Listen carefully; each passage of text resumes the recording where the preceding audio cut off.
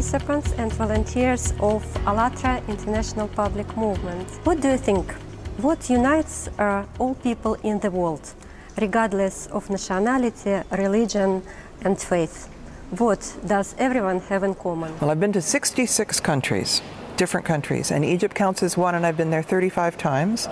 And looking out my eyes, I see that all people want two things: love and respect. And respect. Everything else boils down to that, in my opinion. Today we live in the 21st century, and the wars are constantly going on. Would you, as a citizen of the world, like to live in the world where there is peace and love, or in the one with conflicts and wars? I've always had an issue with the idea of a gun, because a gun is to shoot an animal or to shoot a person. And I used to think when I was a child that they should collect all the guns and melt them and make statues of angels and put them in the park. Wonderful idea. As a child, I was thinking that. I was like, well, why make a gun? Like, why make a weapon? Because it's only meant to hurt people, but hurt innocent people. And so it just never made any sense to me. But the idea that a few people make money off it. Yeah, surely. A few people. A huge amount of money. A huge amount of money, but a few people at the expense of everyone else. Because I've seen that people all over the world are incredibly generous and good and kind and wanting to communicate. Now we live in a format of a consumer society. And we live in a society dominated by enrichment of some and impoverishment of others. Constant inflation, huge interest rates, in a world of dog eat dog. Would you like to live in a creative and constructive society? And what is a creative and constructive society in your opinion?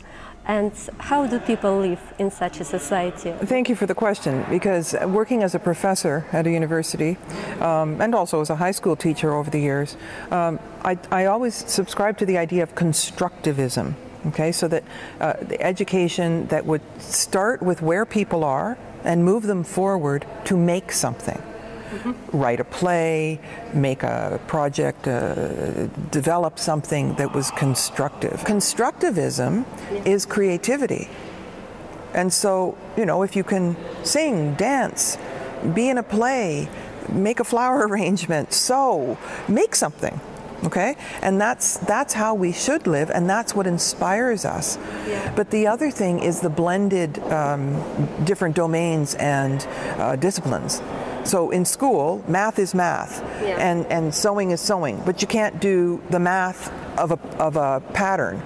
You know, you can't blend things. But life is like that. Life is about everything being connected. Sure. So patriarchy is about dividing everything. Yeah. Everything's in a different department. Cultural anthropology doesn't speak to social. Nobody speaks to anybody, and they all have the storyline that they're supposed to bring forward. But really, life is about integration, synthesis, listening, seeing people's differences, but also seeing people's similarities. Yeah. And so basically, just by switching that one paradigm, that you're not being educated unless you make something. And it doesn't matter where you start. You move forward. The person who is successful is the person who moves the farthest ahead. If we're really going to fix this world, I think we have to remember a time when it wasn't crazy like it is now, where people lived in peace and everybody was happy and healthy and it was cooperative, and if somebody misbehaved, they went and sat up on the hill until they decided and understood what was wrong with what they did. And we do have a possibility of life without money, without government, where people are free and healthy. Yeah, you're right. And I like your idea that about all the spheres of education should be connected, closely connected. If you're teaching with constructivism, you need to know different learning styles, yep, auditory, visual, kinesthetic, multiple intelligences, musical intelligence, mathematical intelligence, you know, all these different things. And so I did a lot of research with my students, studying what kind of characteristics each person had and tailor-making the lessons in the computer through online learning for all these multiple intelligences, and measuring the levels they had and then teaching them this way and measuring the levels after, and they all went up. Now, because most students in Asia are listening to a teacher reading from the book, I thought they would all be auditory. that their main learning was through their ears, and that was all they'd have. And they don't do sports so much, you know, they go to school, they go to after school English classes, but it wasn't true. They all had a little bit of all the different multiple intelligences, and when I gave them musical ways of learning or, you know, visual kinesthetic and different things and got them up doing plays, all the levels went up because they were stimulated. They were inspired. They were inspired. We have to implement something new to change the way of our education. You're absolutely right. And especially you have such a huge results. And your students, I mean, the most important result is your students. They are happy, they are inspired, and they've got this 100%. In fact, at university they say you can only give one A+. I'm like, what if everybody does fabulous? What if everybody's inspired? They're all doing well. They're present. I was teaching them to do presentations. I was teaching to do academic writing and research, quantitative research, all the difficult things. And they were fantastic. And a lot of the students were around the world. It was distance education, online learning. And I'd sit there at the computer while they were doing their presentations. Beautiful, everything matched and everything. And literally, there was one night, I'll never forget it. I was sitting at the dining room table while the students did their final presentations. And I had tears coming down my face because I thought it was just so excellent, one person after another. I gave 4 people A+ that night. 4 people. Out of 5. Out of 5. Okay. And a lot of they say the professors, they take the papers, they throw them down the stairs. The one that goes the farthest gets A+. The one that's stuck on the stair gets an F, and they don't even read them. The students didn't know how to correct their work. What's the difference between an A and a B? What's wrong with it? So I had I had 9 instructional websites, and the answers to, so I'd read what they wrote, and I'd highlight it, and put the link to the answer. Right, all the way through. So I'd say, your biggest learning, you get a cup of tea, and you review my comments. Yeah.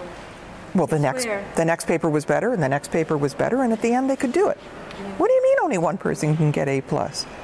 Who's making that up? And the data that I've collected for various subjects has really been very instructive, because a hypothesis is your best guess of what influences something. Each of the major research pieces that I've done, studies, I was wrong because I was too naive. I thought a simple answer that, okay, what my master's thesis was, can someone change their internal image? And so what's an internal image? And if you're super intelligent, if you're visual, what are the characteristic features that would have somebody be able to go inside and change a negative self-image to a positive self-image? So I said, I hypothesized that there would be characteristic features that would lend itself to people changing their image. So I collected data and pre-test and post-test, and I had a treatment group and a partial treatment group, and at the end, the full treatment group changed their image. For the better. For the better. But the explanation for why that happened wasn't adding up. I was looking at variables, like I said, intelligence, extroversion, visual kinesthetic, different abilities, that the people who had the biggest ability would change their image. Nope. Nope. And I looked for 5 years. My friends were saying, and my colleagues and supervisors were saying, well, just say it didn't work. But it did work. I could see the results. Okay, so banged my head against the wall and looked and looked and looked and looked. You know what the answer was? Practice. Practice. Practice. Constant practice, working on oneself. You start anywhere you are, and you practice and practice and practice and have the discipline, you get the result. I'm like, wait a minute. That's really good news. Because if all you're going to do is say, here's all the smart people, and here's all the visual people, and okay, they get to change. Anybody can do it. I see. So that changed my private practice. I was director of the Women's Therapy and Research Center, working as a psychologist. So I wanted it to be, in my little self, that there was an answer to who did it better. And I had to completely change how I thought about therapy, treatment programs, that you gave people something to do and to practice. Well, that changed my career. Okay? So I was wrong every time with all the different research I did. because I was too simple. And by getting involved in the literature review and the data and all that stuff, it made my mind open. So it's not bad news that the data doesn't support the hypothesis. Yeah. It's good news. Yeah. But it's a rude awakening in a way that, oh, okay, I wasn't thinking globally enough. So it's not just about being right. It's not about being right at all, actually. No, but at least you found that it depends on action. People should be active. Well, and the buzz thing is a model for an empowered humanity. And all of these other things, if you don't do anything to try, it's disempowering. So you're presenting a model to be empowered. Yeah. And that's what my work is too. A model for an empowered humanity. Nice to hear it. It should be this way. People should communicate this way. I mean, only this way and no other way. In such an atmosphere. Thanks so much. Thank you for your time. Thank you too. I appreciate it.